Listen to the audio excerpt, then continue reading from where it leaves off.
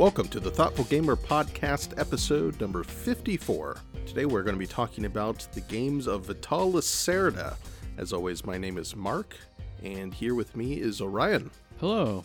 And this has got to be one of our favorite designers. So I'm very excited about this podcast. Yeah, dubbed the Lacerda Day. The hour of follow actions is upon us. Yes.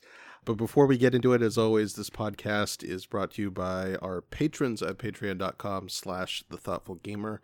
We very briefly hit our first goal, so we'll be doing a giveaway probably tomorrow as I say this, but then we drop back down again. So we're on the precipice of that first goal where we do quarterly giveaways. So if you enjoy the podcast, go to patreon.com/thethoughtfulgamer and you can help support us, which is always greatly appreciated. Which will allow you to watch these podcasts live, so you can get all the information before it actually gets edited and posted. Sometimes it's like 2 days before, sometimes it's like 2 weeks before. It depends on when we can actually schedule the podcasting. But without further ado, let's talk about Vital Lacerda, a board game designer who started with Age of Steam maps. So his first published design, according to BGG, is an Age of Steam map. So obviously he's a fan of that game. And then only a couple years later comes out with Venos. So he kind of dives right into it. I know when we did one of these designer deep dives before a little while ago with Vlaada Chvátil. Our other favorite designer. or one of our other major favorite designers. He kind of eased into it. So we know that he started with computer games, a lot of early computer games, and then you can see some of his very early games. Like one of them was just kind of like taking Talisman and doing something a bit different with it, or taking kind of basic mechanisms before he comes out with Through the Ages, which I think was his first big game that kind of put his name on the map. Lacerda, there's like no build-up. He releases Venos right away. And that's a really well-received game, and rightfully so. I guess I should explain what we're going to be doing is going through all 6 of his games that have been released in chronological order. It's a much easier to handle load than like the 18 games of Vlaada. And we've played all of them, all 6 of these games, so that will be nice. So let's start with Venos. I just released my review of it. We have the deluxe edition, which came out 2 or 3 years ago, but it has both the original rules with better art and components and a new updated version that we have not played. We've stuck with the original rules because they're more hardcore, apparently. And that's how we do things. Yeah, we're all about making things hard on ourselves. I mean, mostly it's that I've never seen anyone prefer the updated rules. Yeah, they make the game a bit simpler, I believe, or at least easier and more gentle. And I think while it is a game where you can lose kind of early on, it's not that brutal. Like you're probably not going to win your first time playing unless you're also with a bunch of other new players. But it's not like you can completely go off course and then have nothing to do the rest of the game. You're just not going to be quite as efficient. So I don't think it needs a gentler mode necessarily. No. It feels like as long as you do any of the things, you'll at least score 50 points or something. And once you played it a second or third or fourth time and start finding efficiencies, that's when you can score maybe double that. Yeah. The last time I played this, I felt like I had as close to a perfect game of it as I could with my current knowledge of the game. And what I scored, like 130-ish? I can't remember. Was it that high? I thought it was decently above 100. I don't remember. Anyways. I thought I won with like just barely over 100. And the previous game you won with... Or were you thinking about the previous game? Maybe it was We've played this twice with Rand on Lacerda Day. Yeah.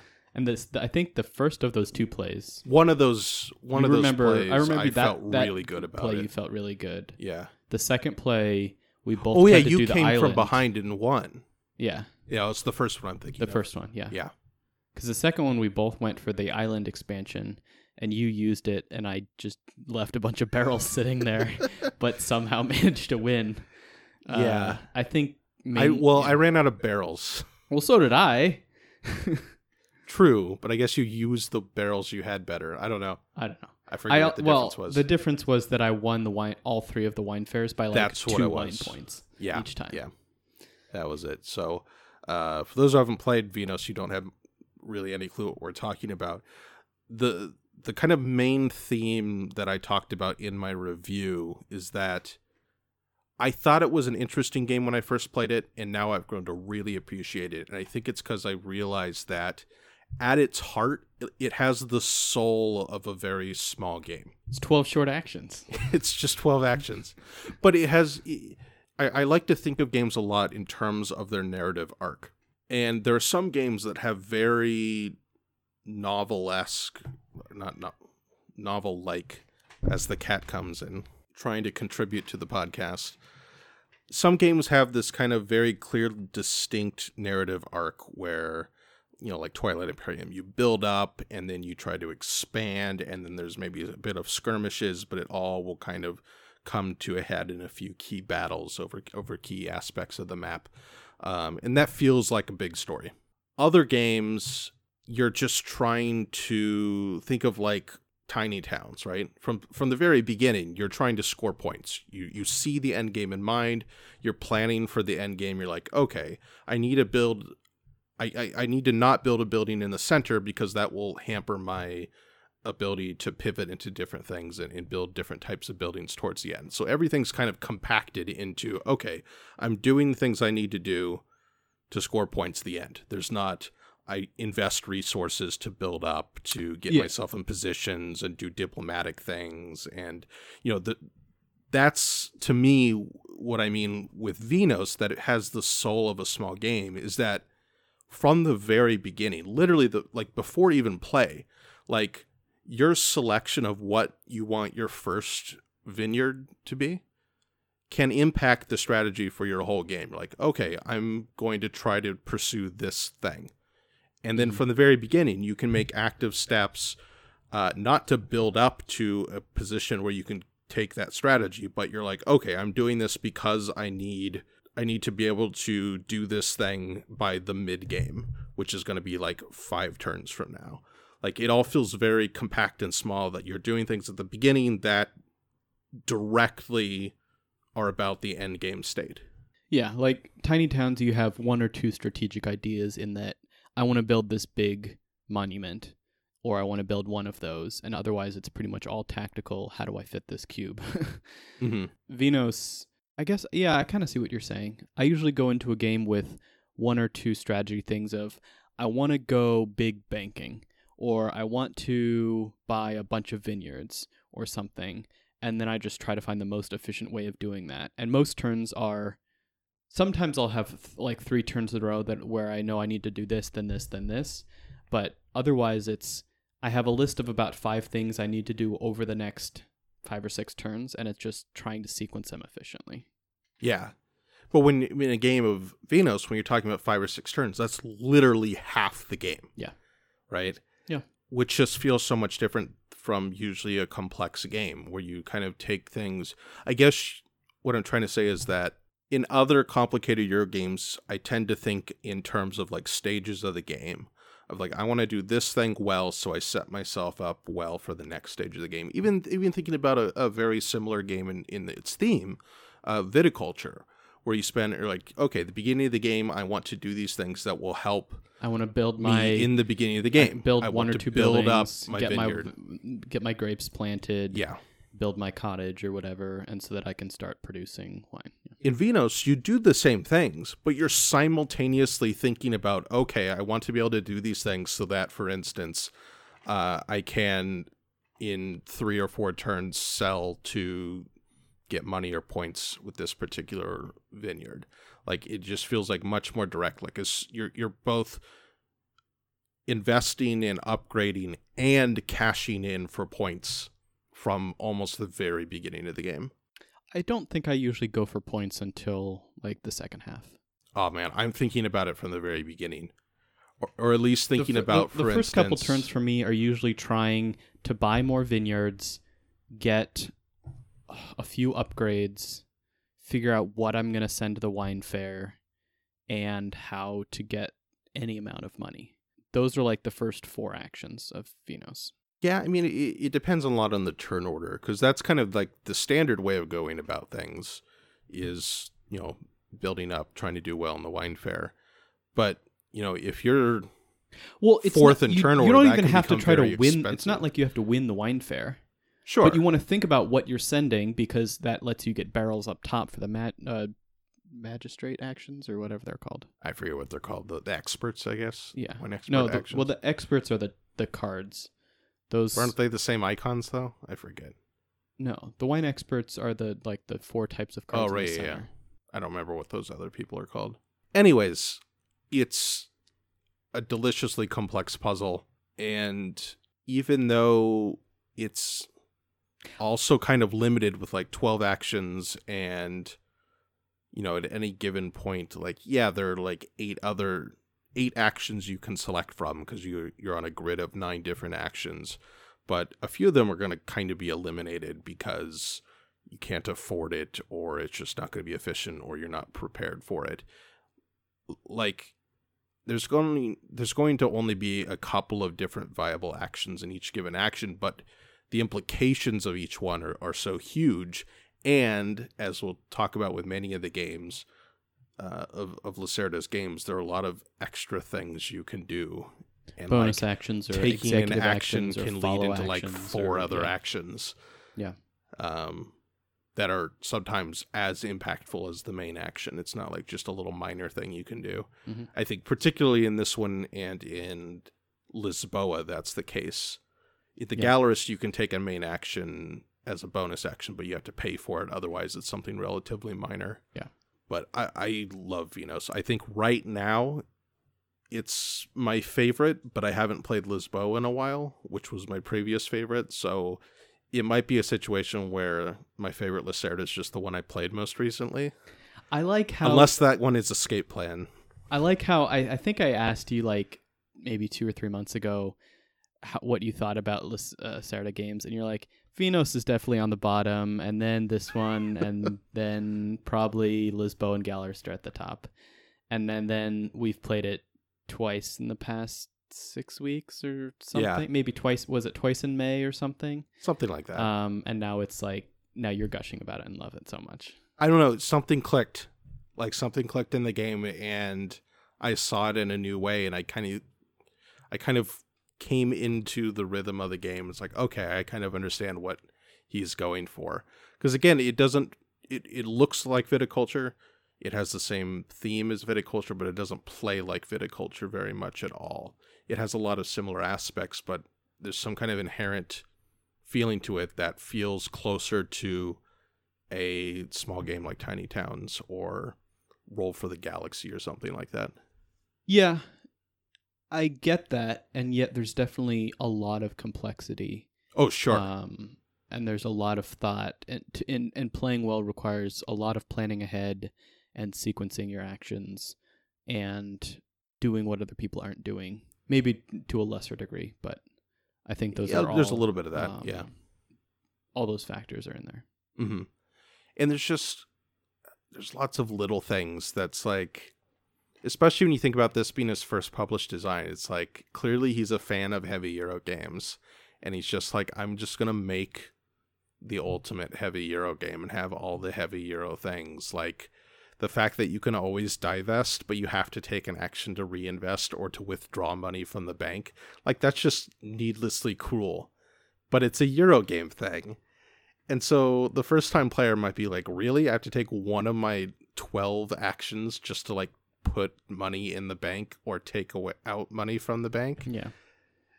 But then you think about it, you're like, okay, it's just another layer of complication that makes your decisions more difficult, which is kind of the whole heart and soul of the heavy Euro game. Yeah. Is complex, interesting decision making with a lot of different factors. So I can totally see people not liking Lacerda games, and particularly not liking Venos, because I think Venos and Lisboa kind of have that the most of his games, that like a whole bunch of different factors weighing in on every decision. But it is a style of game that I enjoy, and I think he does it pretty much about the best of anyone.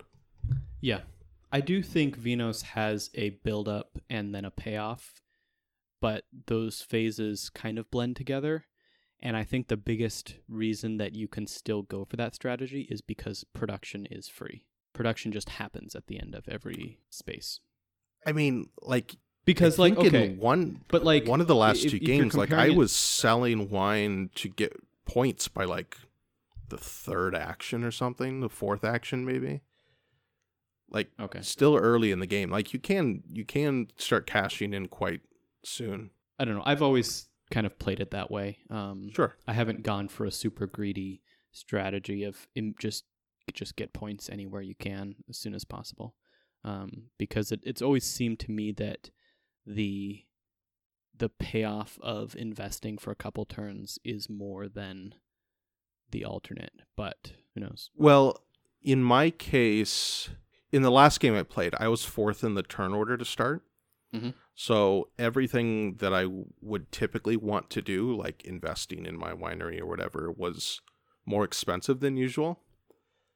And, you know, you get compensated with a bit of extra starting money. But then I realized, you know, no one, if I can go on the grab a winery, another vineyard spot, which is one extra in the first two turns, I can start going wide effectively with my wine and have just a quantity of production faster than everyone else, and then leverage that into trying to get barrels out really quickly, which bit me a bit because I really needed one or two more barrels than I actually have in the supply.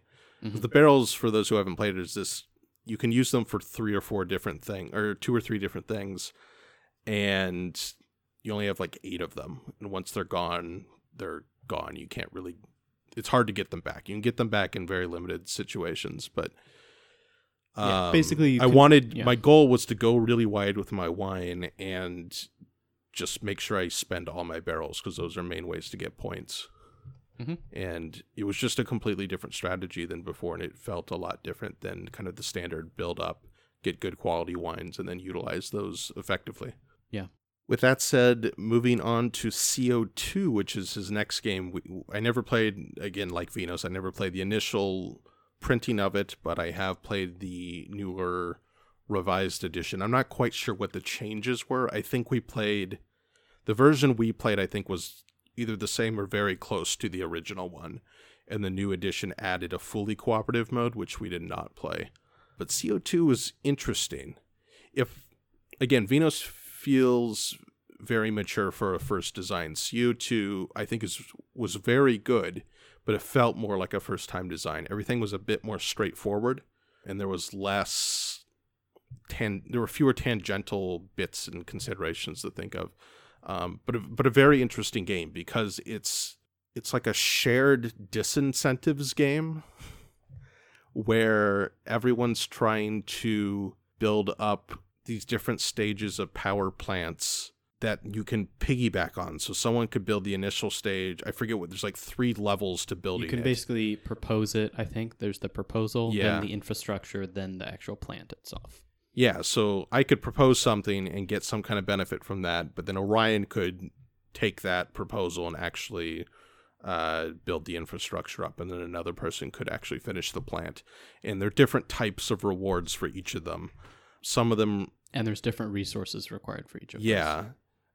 Actually completing one gives you the greatest amount of resources, or the greatest bonus, greatest number of points, but it costs the most resources. Completing them is the main way you'll get victory points. Yeah.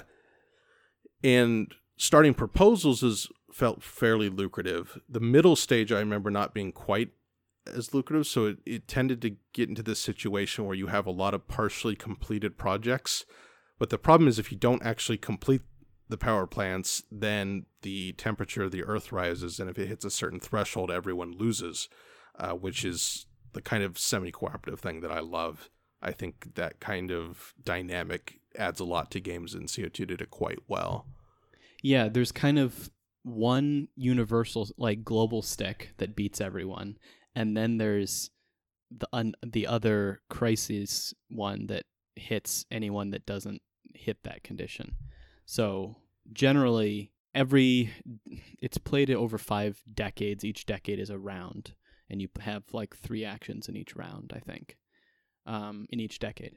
Mm-hmm. And every new decade, you come out, each of the 6 continents builds a new power plant, if there isn't already one there, and it will produce some sort of coal power plant or a fossil fuel power plant that adds CO2 as the namesake to the atmosphere, and that adds a certain ppm of CO2, and if that hits a certain threshold, everyone loses. So you're incentivized to spread out your power plants throughout the different regions to prevent and eventually replace those dirty power plants, to bring down or manage the CO2 levels. But you also start hitting these crises where if you haven't contributed either infrastructure or a power plant, or the final step of a power plant in a continent, you get punished severely in that continent. So that's where it starts pushing you. It pushes everyone to invest in the same continents, but at the same time, you all have to kind of spread out and hit every continent. And as you keep building in a given continent, the resources there kind of dry up. So you want to spread out so that you have access to those the purple discs, the carbon credits or whatever they are. From other continents. So I really like that tension. I really like the kind of tempo jostling of, if I build this infrastructure, it lets you build the power plant, but maybe you don't have the resources to finish it. Or maybe you don't have the tech to do this, so I can do this freely, but I really need the resources to do that other thing. So I don't know. There's a lot of consideration there, and a lot of tempo decisions, I thought.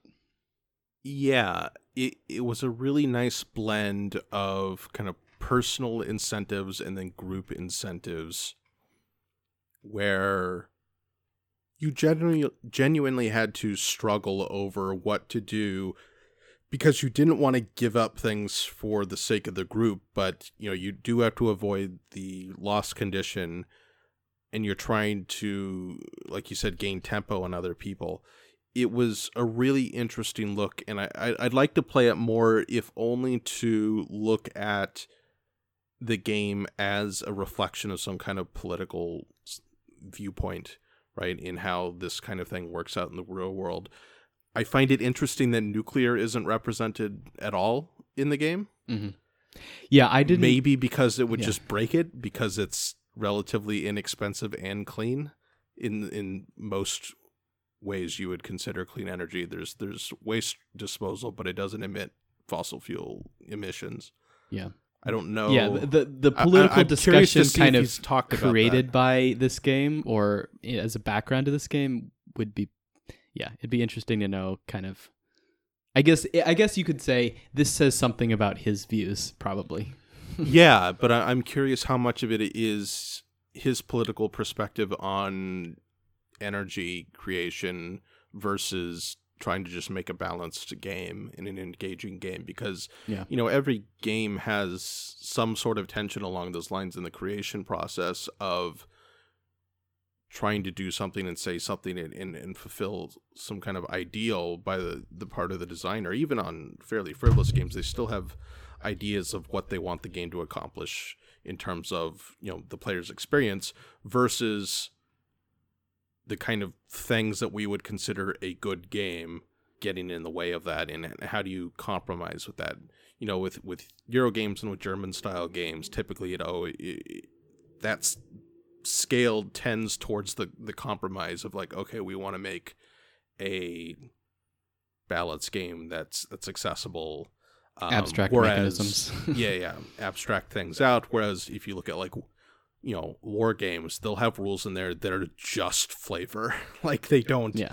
They make the game more complicated. They don't actually change the gameplay much or at all. It's just historical flavor because they're trying to provide that kind of experience. Right. So there's always that balancing. It's fun to see where different games go in that conflict in the design stage. Like that one 18XX, which has gravity G trains, which can only run downhill, and you have to roll every time they run to see if they crash or if they make it or something.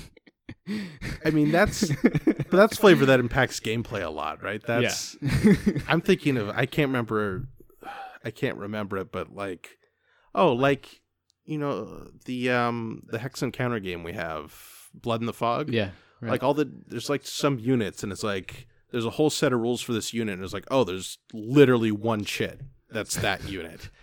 And it's like, well, they were there in the battle, but like, if Reiner Knizia made that game, he'd been like, nope, get rid of it.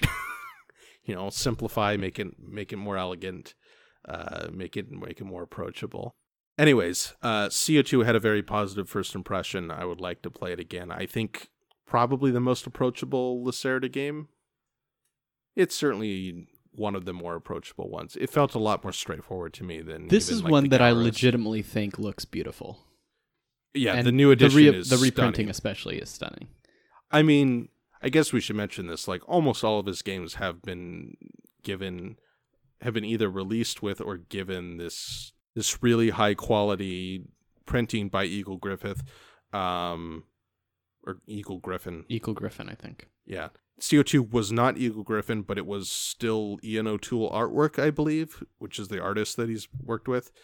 The only one that hasn't had that printing of it is the next one we'll be talking about, Kanban, although it will have a deluxe version coming out in the next couple of years. Mm-hmm. Yeah, they're beautiful. It's hard to say which one I find the most beautiful. CO2 looks really good. I don't think these games are beautiful. I think the design is elegant and it is very information dense and it does a good job of conveying things. But I don't look at the board and think, wow, that's a beautiful board. Really? With CO2, I definitely think that. Huh.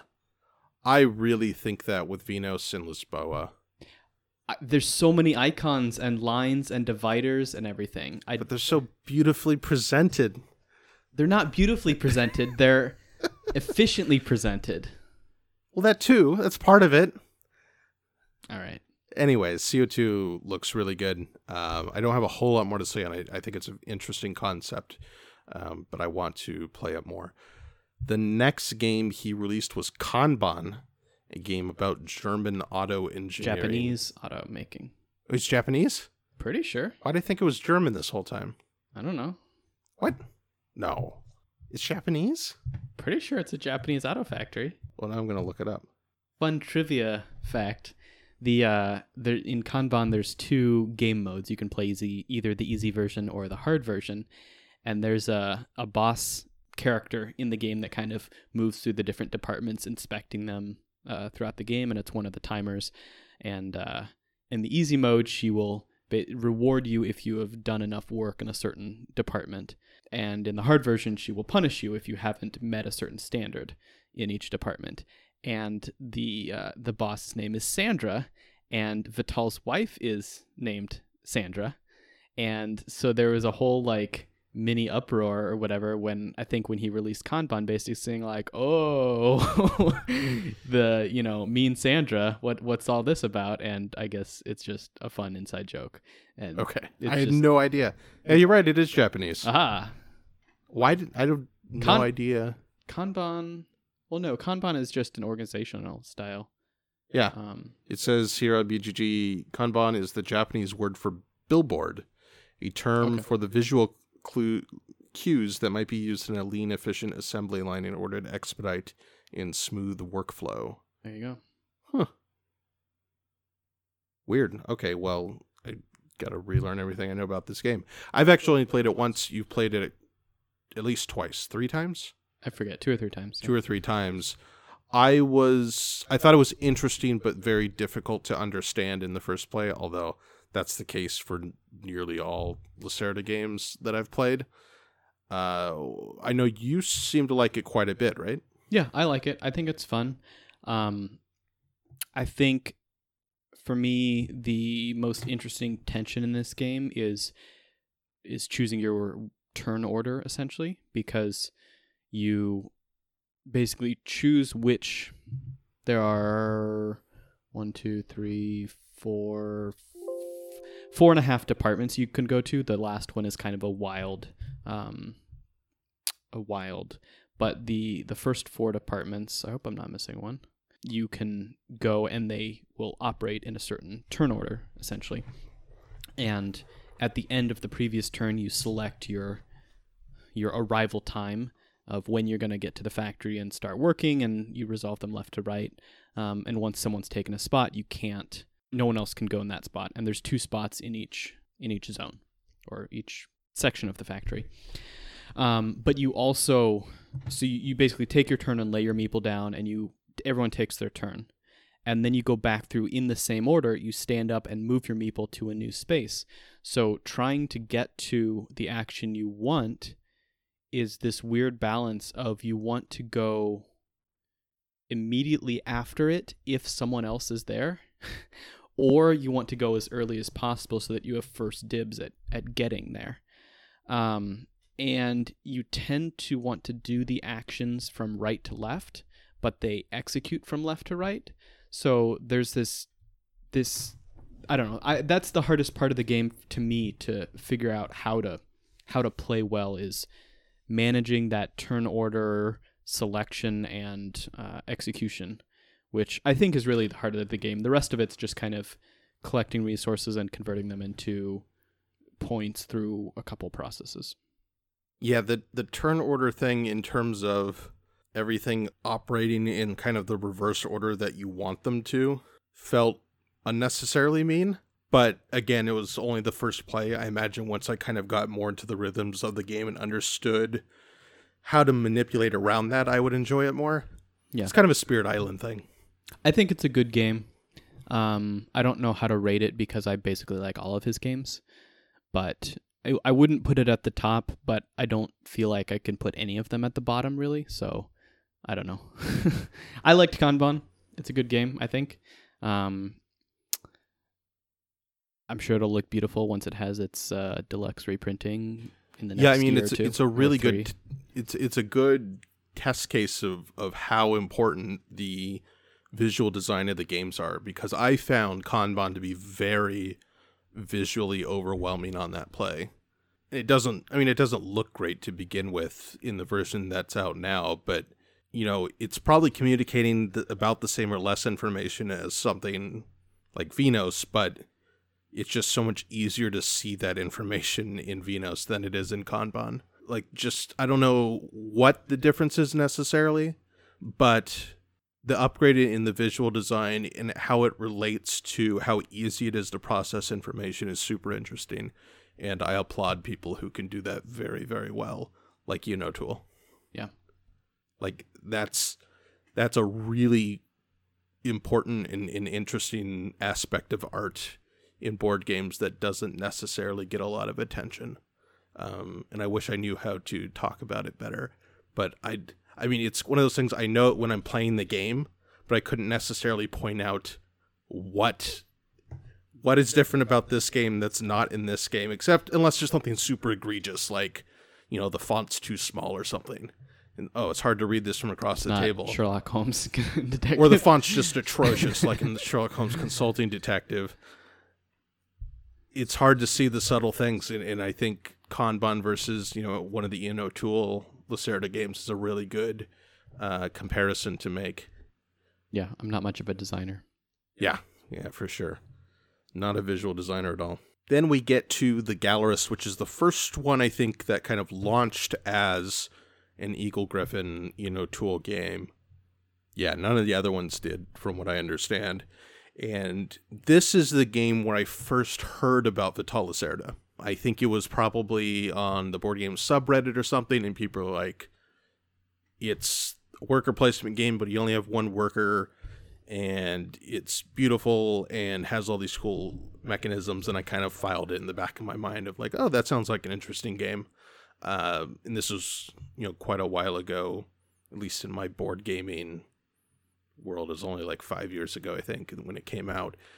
But now that I played it, I think it's just delightful. It's not as intense. It's not as complex in terms of different factors that you have to think of when planning an action as the heavier ones like Venos or Lisboa. But I find it very refreshing and very relaxing to play the Gallerist. See, this game has gotten lower in my estimation every time I've played it. Like, other games, generally, I like them more, of his games. Mm-hmm. But this one, the more I play it, the less I like it relative to the others. And I don't know if it's just I've played badly recently and haven't done well and have gotten myself stuck, or if there's something about like the tempo of the one worker going around, or the action distributions, or like, not the distribution. I like the where different actions are on the board, or I don't know what it is, but I don't like this game as much as the others. Interesting. I don't know.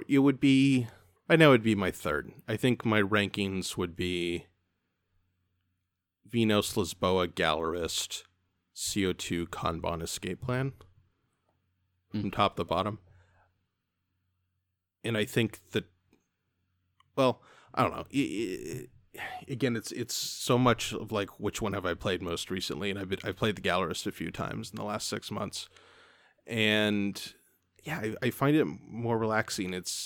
There's a mechanical cycle to it of just buying and selling art that's kind of easy to get your head wrapped around, and that's one of the main ways that you get money. But it has all those little bonus things and little bonus actions that Lacerda is known for.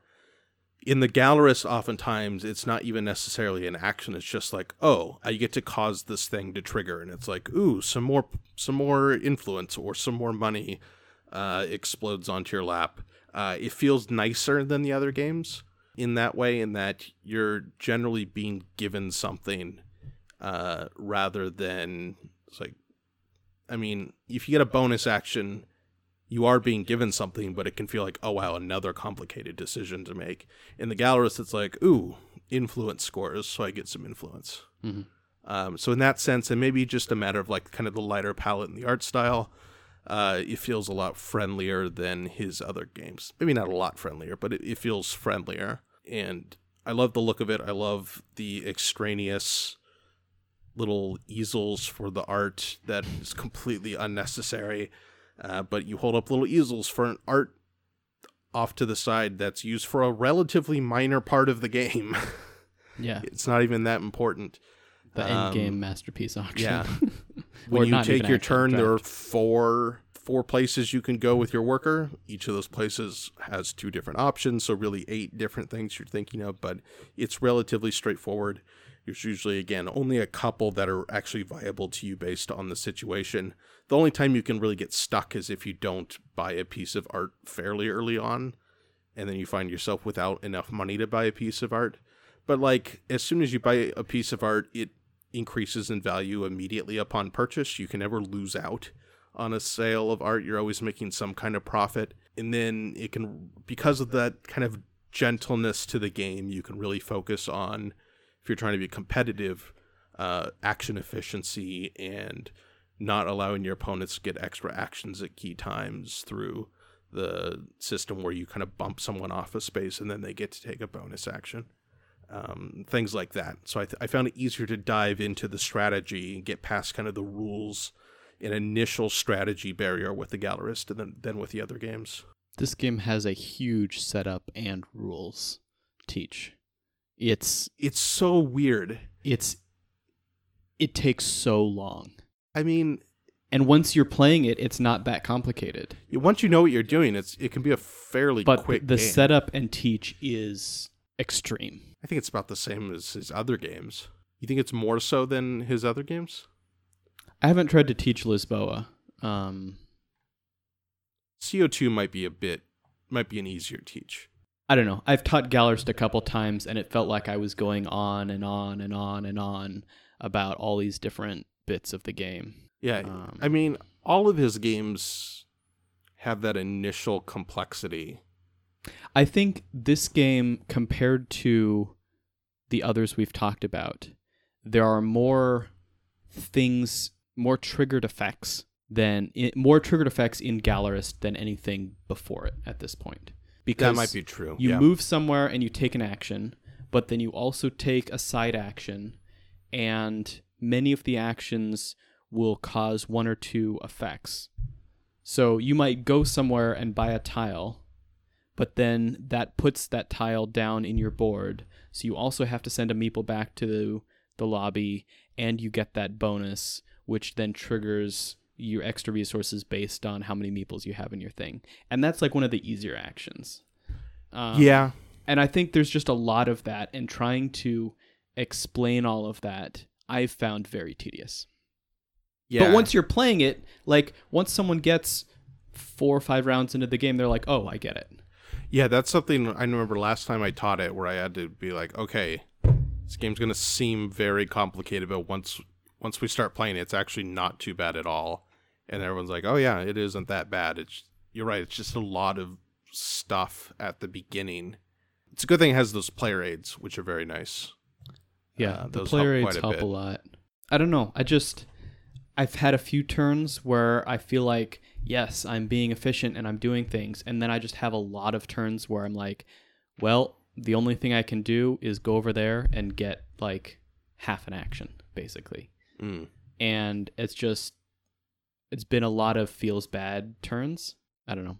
I just don't like this one as much. Yeah, this one's certainly, I think, going to be our biggest disagreement.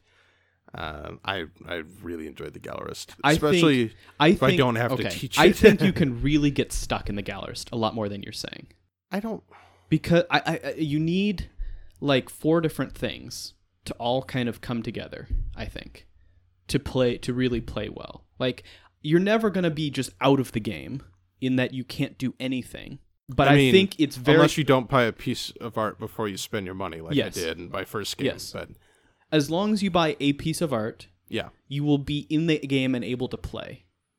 But I'm saying to have good turns, you need to have like 4 things converge. And if any one of those gets too far behind, you end up stuck with just these really slow, inefficient turns. And you can just lose. I don't know if I've experienced that. I mean, there's certainly situations I've been in where really the only viable thing was like to go sell a piece of art that I didn't necessarily want to sell at that time. I suppose I can see a bit of what you're saying.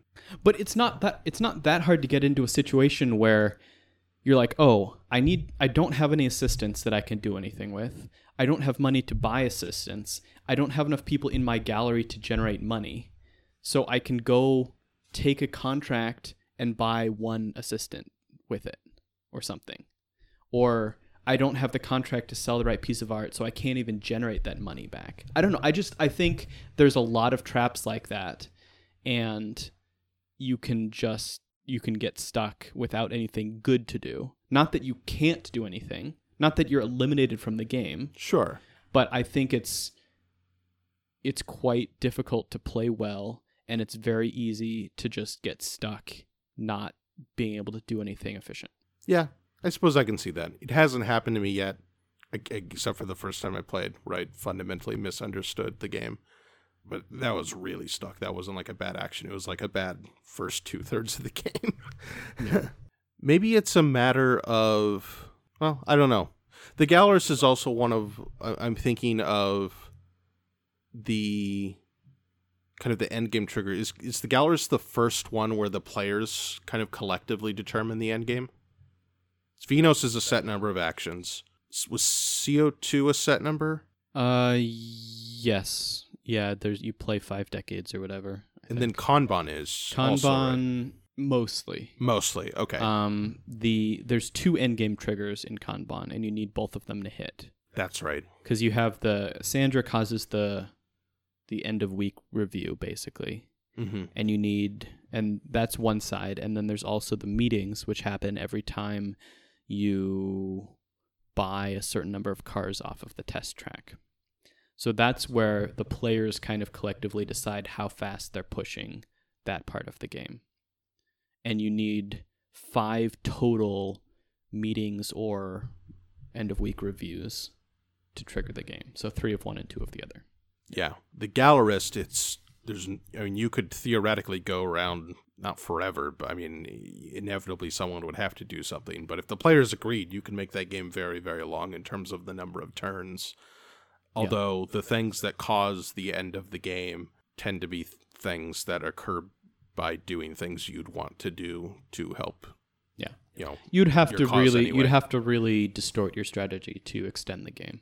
Yeah, but I wonder if that creates an added pressure of feeling like you really need your actions. It also ramps up a lot. Like, the end of the game in the Gallerist always surprises me, or at least when I see it coming, it's like, oh wow, I may have 2 turns. Yeah, It's like, oh, I had so much I wanted to do. Well, okay, so it doesn't. You don't really get more capabilities at the end of the game, but it does accelerate very quickly because you start doing things and you kind of there's a thing with the Gallerist with the amount of money you have, and like the first, I'd say over half of the game, you're really trying to do things and like spend money as soon as you make it to be efficient. And then at some point you start having money, and then it's like, oh wow, the game's about to be over. Right, because the end game triggers are all the meeples are gone, which happens from buying art and from placing meeples in the center. There's actions that do that.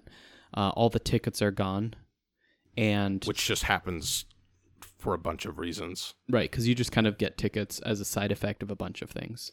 And the 2 masterpieces, right, or master artists or whatever, which is something that you get a bonus by creating. So yeah, it's something you generally want to do to create value, and if you are the one that triggers someone to tick over the threshold to becoming a master, then you get an extra $5 or whatever. Yeah, and it can tie into end game bonuses. I wonder if that kind of accelerating pace creates an added feeling of pressure. I guess the reason where it accelerates is as you get more meeples inside your gallery, you cause more things to happen. Like influence ramps faster, you get more money in influence, or not influence. Fame ramps faster because it's usually like 1 plus the number of white meeples in your gallery. So as you collect more of those, you can bump an artist 4 or 5 times instead of, once. Right. So that can trigger that masterpiece end. You also generate more money, so you have money to spend on art, so you buy more art, which triggers the end. I don't know. It does accelerate basically with how many meeples in your gallery, I think. That makes sense, yeah. Which causes the end of the game to kind of creep up on you. Yeah. And then it becomes a mad rush for scoring as many objectives as you can, usually. Yeah. Although they're always there. They're always there. You have to have people in your lobby and have some sold art to unlock them for yourself. So they're not necessarily there from the very beginning of the game, but I always feel like I hit the end game scoring stuff too late when I should be trying to pick off ones I think that'll be super lucrative towards the middle game. Yeah. There's a lot of interesting stuff like that, because especially if you're doing that kind of thing, you're going to places where you're typically not giving other people bonus actions. So you kind of want to get off kilter of the other people's action loops, which is an interesting part of the game. Anyways, I find the Gallerist very interesting. I'll have to find non-Orion people to play with. I know there are other people in our group who really like it. So yeah. Next on the list is Lisboa. The best one. It probably is. I fell in love last time I played, but it's been quite a few months since I have played. We got to play this one again. It's really like good. The one we didn't play over the couple of Saturdays, right? Didn't we play 4 other of his games? Well, I wanted to play the ones I hadn't played, so I wanted to play CO2 and Escape Plan, and then we ended up playing Venus a few times. Yeah. But did not hit Lisboa. Lisboa's awesome. Yeah, Lisboa, it's a very simple game. You just play a card. Yep. That's it. All you do, you just play a card and you put it in 2 places. You either tuck it or you put it up in the court. That's it. And then an explosion of things happens. And then exponentially increasing numbers of effects happen. It's like triggering a domino run. Yeah. It's like, well, I'm just going to play this, and then I get to do this and this and this, and there's the rubble thing, which is super fun. I love the rubble, the whole the city thing. I really like the rubble. I don't know. I really like this game. There's so many things you're doing. You've got the ships thing going on, and you're shipping goods, and you're passive aggressively shipping things on other people's ships, right? Mm-hmm. and then you've got the rubble where you're clearing out the city, and it's really expensive at the start, and then it accelerates because you both have more money and it's cheaper. So you start playing more stores and the government buildings, and then you're beseeching the court to get whatever the major actions you can get from there, and deciding whether or not you're going to like upgrade your ships and which cards you're going to keep, and whether you want to tuck something at the top or the bottom for which bonus effect you want from it. I forgot about that, yeah. Not only do you decide whether or not to play it or tuck it, there's two different places you could tuck it for different reasons. Yeah. I think it's such a good game. And really, this speaks to like the type of game I like, which is, very heavy strategy games with a lot of implications, which is what this is. Yeah, I think certainly the heaviest of his games, and they're all fairly heavy, but I think this one stands out a little bit. This one stands out as like a half step up, I think. Yeah, I'd say this one and Venus would be a little bit below it, and then, well, maybe Kanban. This one, Venus, and Kanban are probably the three most complex. The other ones feel a bit easier.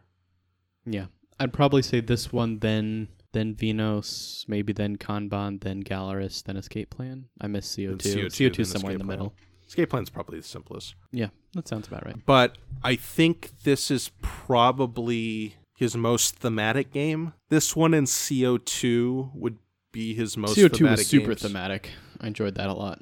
Yeah, I just don't have as much knowledge. Like, it's super thematic to the idea that he's trying to put across. I just don't know how much that relates to actual decision making in terms of, UN delegations of environmental science or whatever.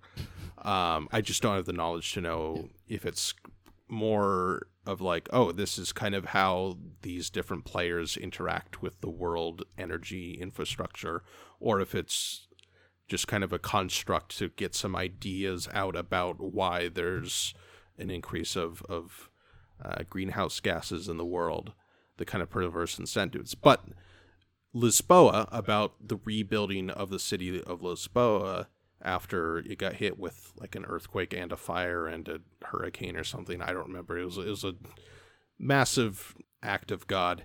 I think as they say in the insurance game. I think they had both an earthquake and a fire or something. Did I throw the hurricane in there as extra garnish? Maybe.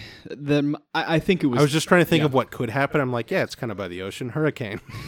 Yeah. No, they got hit by at least a double-pronged disaster, and really the city took a hit. Yeah, and also one of the major warehouse shipments of the game Lisboa was caught on fire. So extra theme. Yep.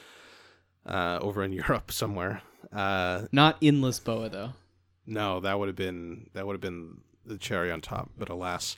Anyways, I think this is potentially his most thematic because it's about rebuilding the city of Lisboa. The players kind of are like entrepreneurs or merchants or businessmen assisting in the rebuilding of the city by appealing to the governing bodies who are trying to help rebuild the city.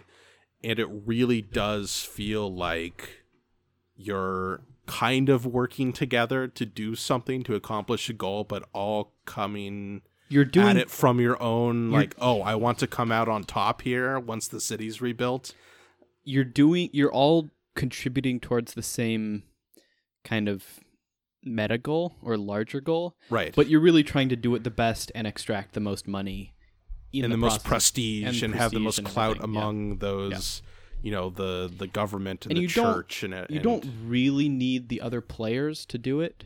They do kind of... You collectively reduce the cost of things, and I guess you do need other people's ships, but... It's that very passive-aggressive sort of interaction that fits really well with businesses competing with each other. Especially for government resources. Especially when there's, when part of the game is about rent-seeking of governmental or church resources or something like that. So, like you're trying to clear rubble and, rebuild the merchant center of the city, but you want to get the best spots for you. Yeah. And snipe, plans or whatever for different areas of the cities. And get your people into the government, your family into the government. And you want the economic conditions to improve, but you also want to do things that are very lucrative that happen to cause the economic conditions to go down. Right. Like there's lots of little interactions like that are just so thematic and so exciting to see. And I just love it. It's such a fun game. Yeah. Lisboa is awesome. Different Mark, if you're out there, we should play it again. He has commented on the YouTube on the live stream. His last comment was literally, "We need to play Lisboa again." Yes, we do. We should make that happen before we move out of this apartment. We should make that happen in the next 2 weeks. Yes. So hopefully he's still there and we can make this happen. Although I'll be gone for a few days. Anyways, we will make Lisboa happen again. Beautiful game. And finally we get to Escape Plan, which is the newest of his releases and I think clearly my least favorite. I've only played it once, but I was not particularly enthused about it. I think it's not a bad game. I just thought it was it felt a bit basic and simplistic for Lacerda, and not in like an elegant way, just in a way of like, he felt like he needed to make a simpler game perhaps, and then it just came out a bit blander than his other games. I had fun, but I will certainly agree that it is both simpler and not as compelling as any of his other games. Yeah, I mean, I probably wouldn't be so harsh on it if it was from a different designer, but when you look at the entire resume of his work, it's like, wow, yeah, this was kind of a misstep. You know, it's like if there's a particular film director you really love and they make a movie that's, you know, not quite on the level of their other movies, you tend to be like, wow, that was kind of disappointing. Whereas if someone else, you know, someone you never heard of it directed it, you might have been like, oh, that was pretty good. Escape Plan, right. The big thing so with Escape it's Plan... more like if one of your favorite directors that makes these super, I don't know the right even language to use to describe films, but these masterpieces of film, like let me put it... Your No Country for Old Men, Sure. Things like that are in your top 5, 10 of all time. And then they make like a cheesy action flick. Yeah. And you're like, hey, I had fun watching that, but it was clearly not as good as the other things. Yeah, so for the Coen Brothers fans out there, Escape Plan is the intolerable cruelty of Lacerda's oeuvre. The Hail Caesar? I think Hail Caesar is actually really good. Okay. I liked Hail Caesar. I did too. I thought it was and very goofy. But... I think history will look kinder on Hail Caesar than the initial release where it got fairly mediocre reviews. Okay. Good to mediocre. But the big thing about Escape Plan is that a key part of Lacerda's games is that there are so many different factors you have to think of, both short-term and long-term, and the implications of your actions are very far-reaching and something that you can kind of dwell on a long time. Escape Plan didn't seem to have that nearly as much. Anything you did, there were factors that you had to think about, that they were fairly straightforward, and there was enough randomness, especially with the map and such, that you couldn't think super long term. You could have general strategies, but you had to improvise. But your improvisations weren't necessarily that interesting. I think you also said that it felt like everything you could do gave you about the same reward. So it essentially became hitting as many payoff spots as you could. And it didn't really matter what they were. It just, if you hit 7 and I hit 5, you won. Yes. And he tries to get around that by having, each category of payoff of getting money, which is your victory points in the game, having different values, and some of them are even different for different people. You have a little hidden score sheet that you're handed out that shows the different values of different things. But the fact is, if you're going for 2 out of the 3 categories, you could fairly easily hit every spot of 2 of those 3 categories. So they end up averaging out to the same value if you're hitting all the spots. And I felt like I lost simply because I had 1 or 2 turns where I wasn't able to afford to hit a payout zone and had to do an intermediary step. And that was kind of what the game boiled down to.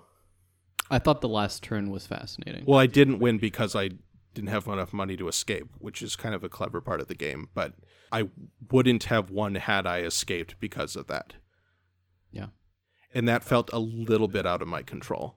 given the randomness in the map creation and how the police move. Or not necessarily randomness, the unpredictability, because other players are going to be influencing that a lot. Yeah.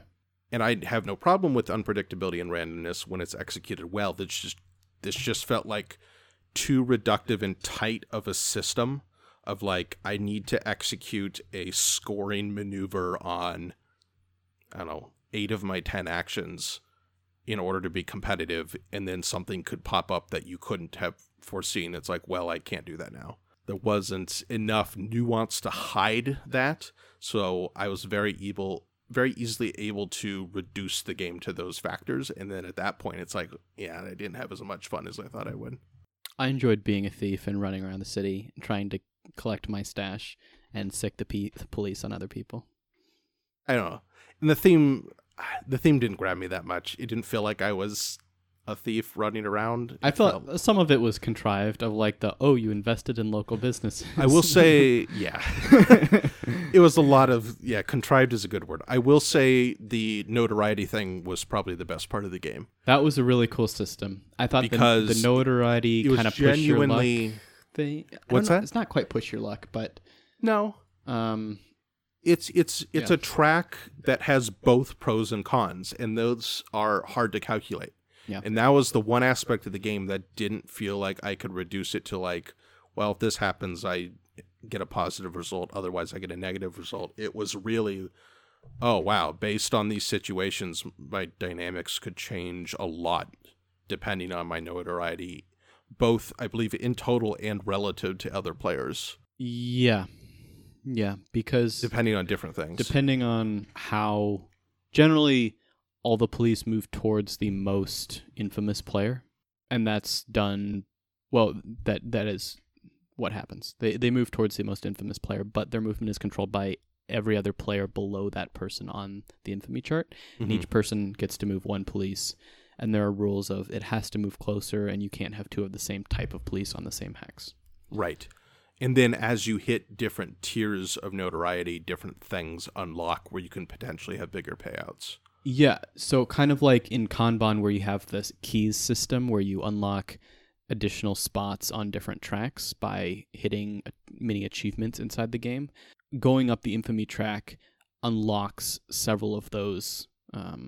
You have like an inventory and contacts or something, and you unlock those, which then those tiles go over to the other side of your board, which gives you a bonus action later, but you have to pay for it, and that's where you get some of the Lacerda kind of follow action stuff. Mm-hmm.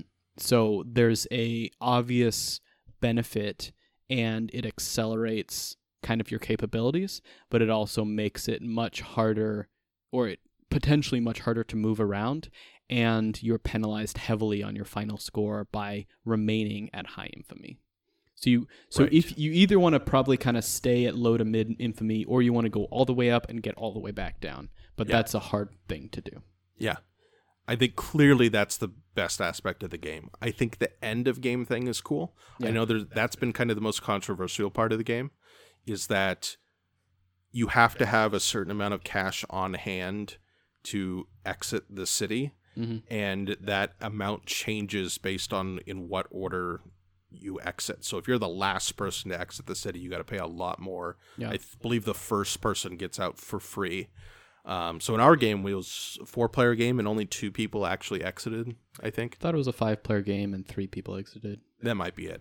But It was nearly half. But it's a very simple push your luck thing. And I think it's hard to say that it's unfair when it's there from the beginning of the game and it's part of the calculation. Like I deliberately took a risk and waited one more turn because I thought I needed to get closer to being in contention, but I ended up being like $2 short at the end. But that doesn't feel bad to me. I guess it's kind of a taboo thing of like player elimination, but it's literally the end of the game. So it's not like people have to walk away and do something else if they get eliminated. Yeah. And it's just a cool little push your luck aspect, and that's typically a fun aspect of a game. Yeah. Add a little push your luck.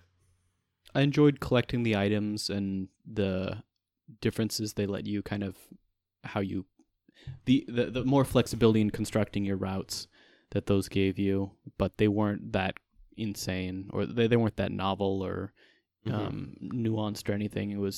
I liked kind of putting those together and trying to find the right way of using them. It is by far the most colorful of his games. I will say that. That's some vibrant colors in that one. It is very colorful. Yeah, it's certainly a step down in complexity, and probably not as elegant, or probably a step down in elegancy as well. So for those reasons, I would rate it lower. I think Would you put it at the bottom, or would you put the Gallerist? I'd have to play it again, because I had fun the first time, but I kind of suspect it's the sort of game that will lose that novelty fun after the first play. In my mind's eye, the last play of Escape Plan was more fun than the last play of the Gallerist. Yeah. But I'm pretty confident that there's more to the Gallerist and that it will remain more interesting, whereas Escape Plan, I think, will be something that's kind of fun, but not have staying power. Yeah, I completely agree. Although I love the Gallerist. But I agree that Escape Plan doesn't seem to have the staying power. It might turn into a game where it's very much about knowing the map tiles and manipulating turn order, that kind of tight player-to-player interaction. There could be nuance there, and it might start to get closer in it might matter hitting like your $100 location as opposed to your $70 location if people get more efficient. But even then, not. I don't see it as being as exciting as like Lisboa or Venus. Like those games are just no. So I think cool those steps are just a step more in complexity, or a couple steps more in complexity, and the sorts of synergies you're trying to find and create. I think in terms of looking at Escape Plan against itself and against projected future plays, I think that's where the potential competition or tightness or interestingness of the game could come in. Is if the margins get razor thin and it comes down to $20,000 at the end of the game. No, I completely agree. Yeah. All right, those are the 6 Lacerda games that are out right now. He has a short game that he designed with his son, I believe, Dragon Keepers, I think, coming out at some point, and then On Mars, his Martian. I don't know if it's exploration. I think it's building up. Like, is it colonization or is it terraforming? I think it's colonization. Okay. I could be entirely wrong. Coming out, I think both of those are coming out later this year, or maybe early in 2020, and I will be excited to play both of them. Before we get to the end, speaking of Mars colonization, I fairly recently read a book called Red Mars, which is by Kim Stanley Robinson from actually like 30 years ago, or 20, 25, 30 years ago or something. And I really enjoyed it. I recommend it. I will say it's not a book with a strong plot of like this narrative unfolding and some mystery you have to solve. It's just kind of things happen as they build up the colony on Mars, and the political situation changes, and you kind of jump forward 10 years and see the characters as they and you kind of jump POVs as well. I feel like that's kind of old school sci-fi style anyways. Like, plot takes a downside to like really cool sciencey stuff, and it's just like interesting just concepts. Things happen, and it's just people doing things on Mars, and the ideas they talk about are really cool and interesting. And it's fun to see kind of his perception of what colonization on Mars will look like from 30 years ago, which is something we're now talking a lot more about. Yeah. But anyways, as a somewhat of an aside, I recommend it. I have the next. I think it's a trilogy. There's like Red Mars, then Green Mars, then Blue Mars. Okay. And I think I have the next 1 or 2 on audiobook. I might have to read that. So I do have a, not necessarily Mars, but a colonization style game idea in mind. Yeah. That was kind of one of my first game design concepts. Yeah. So I recommend it. Just know what you're getting into. Although Mars is like saturated now. It's board gaming. There's Terraforming Mars, which is a huge hit. The Portal Games one, First Martians. There's a couple others that were smaller, and then now Lacerda's. There's several video game ones too. There's like 2 or 3 colonize Mars Oh, really? video games, I think. Huh. Yeah. Just kind of a I know confluence there. Paradox has one called Surviving Mars or something. Is that new? Within the last few years. Okay. I think there's the economy one. Off-World Trading Company. Is that Mars or is that generic? I think it's kind of generic, but Sure. I think it's kind of Mars, but it's fairly generic. Yeah. And I think there's another Mars one too that I read about. All kind of in the same vein of exploration, colonization, survival mashups. Yeah. I don't think mine would be Mars necessarily, because mine is based on the idea that we're going to this planet to harvest some like singular resource. Mhm. So my initial idea was borrowing from a silly case back in my debate days, helium-3 Mhm. from the moon. Mhm. If you can get, I think the idea is that if we could make good fusion reactors, it would use helium-3 most likely. Okay. So that's kind of, and there's a whole bunch just like in the soil on the moon. I read an article today about this perspective technology they're kind of talking about of launching something toward Alpha Centauri, and basically it's kind of like the Orion project but not with nukes. And actually it's like, I don't want to spoil, but like the brain thing from whatever Death's End. Death's End. Or, so Death's End is the second. That was Death's End. Yeah. But the idea is to basically have this high-powered laser and kind of propel it with this laser, and it's this like 1 gram little payload or something, and to shoot it out at 20% of the speed of light. So it'll take 20 years instead of 100 years or something to get there. Just to Well, something just to see what happens. Well, no, the idea is that they're kind of waiting for miniaturization of computers to get small enough that that payload could actually be meaningful. And they're just trying to figure out how to propel that size payload out without... Meaningful in terms of like transmitting information back, or meaningful in terms of... Meaningful in the sense if there's an alien species out there, they meaningful in can... the sense that you could pack enough computer technology in that size to be worth sending, I guess. That's really cool. Because obviously the nuclear bomb stepladder plan is probably not happening as much as I enjoy the fact it existing. Also, it's the Orion project, which, hey. Yeah, there you go. I got a crazy space plane named after me. Yeah, I don't think they'll ever name one Project Mark. Mark with a C. Oh, man. Anyways, we talked about the games. I wanted to cover a couple of design consistencies that I see with Lacerda. And we had some good ones with Vlada.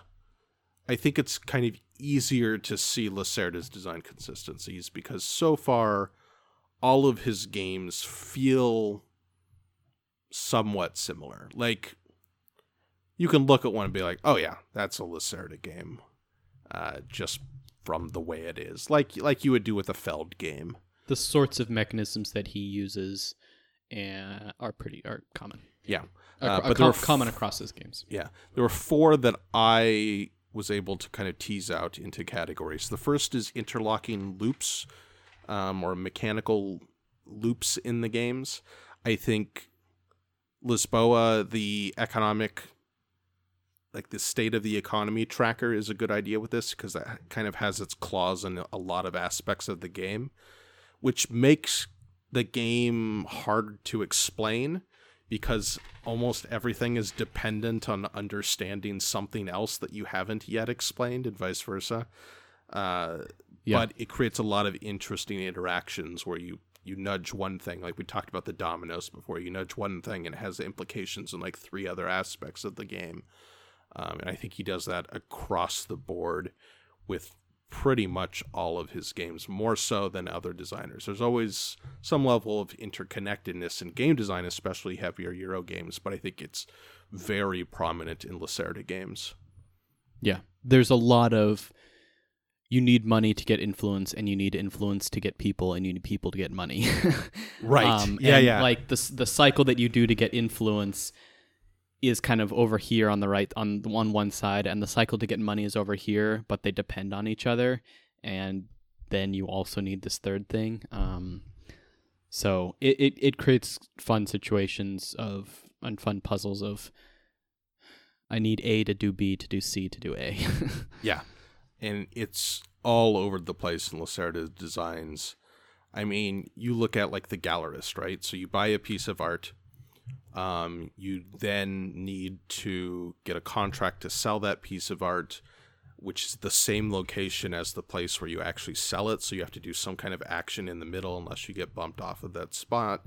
But before you sell, you want to increase the value of that artist's work, which means you go to a different place, which costs a certain amount of resources, which you may not have until you sell the piece of art. Yeah. So there's a lot of, it creates this kind of tightrope feeling where you're trying to balance out all these different factors before you finally get a payoff from it. Same thing in Vinhos, right? You have very little money to do anything, and you want to build up these vineyards in order to sell your wine to get money. But of course, you have to go to the bank to actually get the money from that, or you can divest, but you take long-term losses that you can kind of resolve by going to the bank. So the bank is kind of this intermediary aspect that's everything's funneling through, but then you're limited on money and actions. And the bank is down in one corner.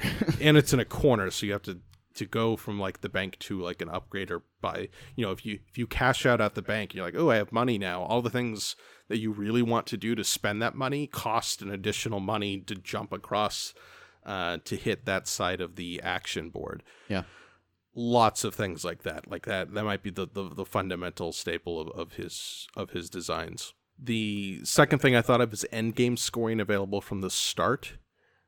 This is true, not necessarily from the very beginning, but usually something you can access very early on. Vinhos, you can do it once you apply for the wine fair, which you could potentially do as like your second action. You can get a barrel up at that top row. If you wanted to, you could move it over and claim an endgame scoring point. With the gallerist, you could do that on your... No, you have to sell a piece of art first, so after a couple of actions. And then Lisboa, that's one of the things you can do is grab an end-of-game scoring card from very early on in the game. Oh, yeah, that's right. I forgot how many extra modules there are in that game. Kanban, I don't think there's something like that, nor with CO2, but those three... Kanban is basically you just kind of accumulate points throughout the game. Kanban's more of a point salad than any of his other games. It's more of that. You get points incrementally. There's kind of these checkpoints. There's kind of like mid-game scoring checkpoints where you kind of leverage the things you've done and the seats that you've gained to cash out objectives, which change throughout the game on each meeting. But otherwise, it's mostly just doing actions that give you points. Yeah. Or doing actions to let you do other actions that give you points. Yeah, this is something that might be more uniquely his. I don't see it a lot in that he really displays endgame scoring bonuses right there in front of you. And it's not like, oh, this is how the game will be scored. It's, if you want to, you could snag the ones you want really early on and then build toward that and know that no one's going to block you from this bonus that's individually yours. But you're giving up something else. So, but you're losing tempo on your build up or your engine or whatever. Yeah. That's very much feels like a Lacerda thing that I think is more than any of the things I'm listing here, something I don't see in other games. Where typically, there's a lot of Euro games that will have like, different cards that come out later in the game that are like, oh, now we're getting points for things, or different tiles or something.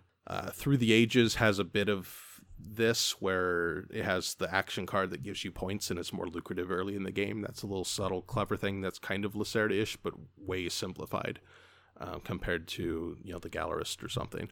I think that's the one thing that really stands out to me of his games. The third thing is that players semi-control the game pace. We talked about this a bit. Not as much in the first three, but more so in the more recent three. Yes, definitely more so in the more the three most recent ones. not at all in Venus, but it kind of becomes a thing that he is more interested in. It is the end of a game triggers that you see kind of develop into Escape Plan, where it becomes a major, not selling point, but something that stands out about that game. That's like, feature. Okay, this is something unique and interesting and different. Yeah. Kind of a bold statement there. And then finally, the thing that everyone talks about, bonus actions. That's Lacerda thing. You do something simple and then it becomes very complex. And it's like, wow, I thought I was making one decision here, not 6. Yeah. And that's kind of how he formulates his games. And it's both multiple consequences of doing a main thing, and it's also on other people's turns getting actions for following them on doing a weaker version of what they did by being in the right place at the right time. It's also explicit and implicit.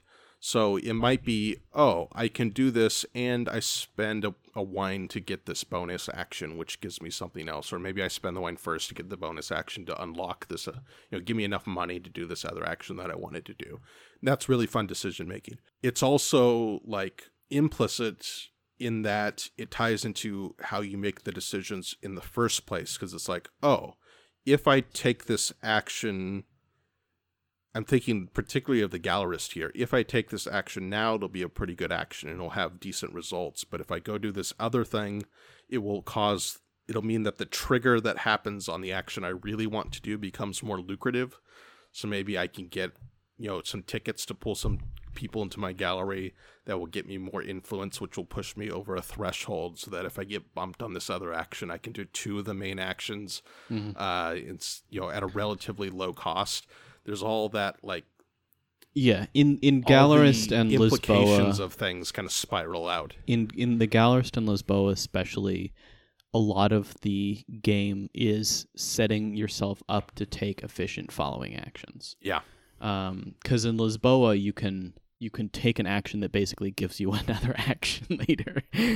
Kanban, you can bank actions, but there's no player interaction. It's just certain things will let you bank shifts so that you can spend them later. There's some interesting dynamics with what bonus you take based on the turn order thing, which can unlock different potentials later on. Yeah.